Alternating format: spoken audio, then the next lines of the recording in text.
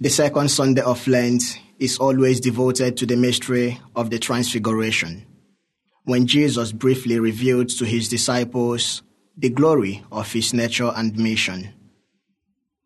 Taking our cue from the temptation in the wilderness, at this season, we try to look with concentrated energy at ourselves and at our lives in this world with all its imperfection, sin, and sadness.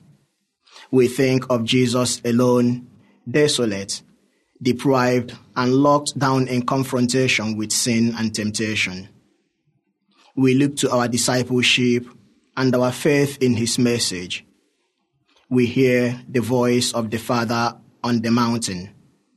This is my Son, the beloved. Listen to him. This is exactly what we have to do. So, like the disciples, we follow Jesus up to the mountain. Yes, this suggests effort, danger, and loneliness, but it also implies the attainment of delightful and unfathomable pleasure.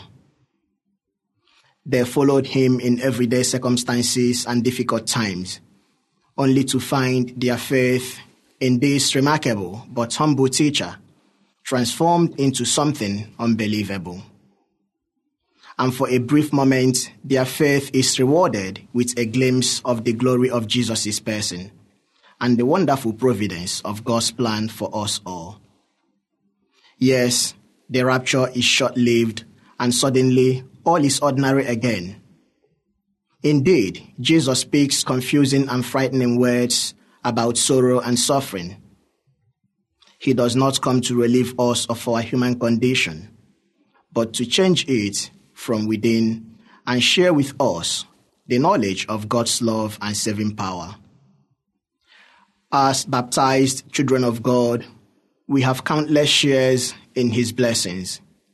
Likewise, we are also called to share in the hardship that the gospel message of Christ requires.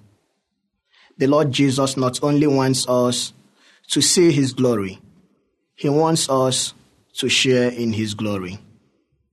And Jesus shows us the way to the Father's glory.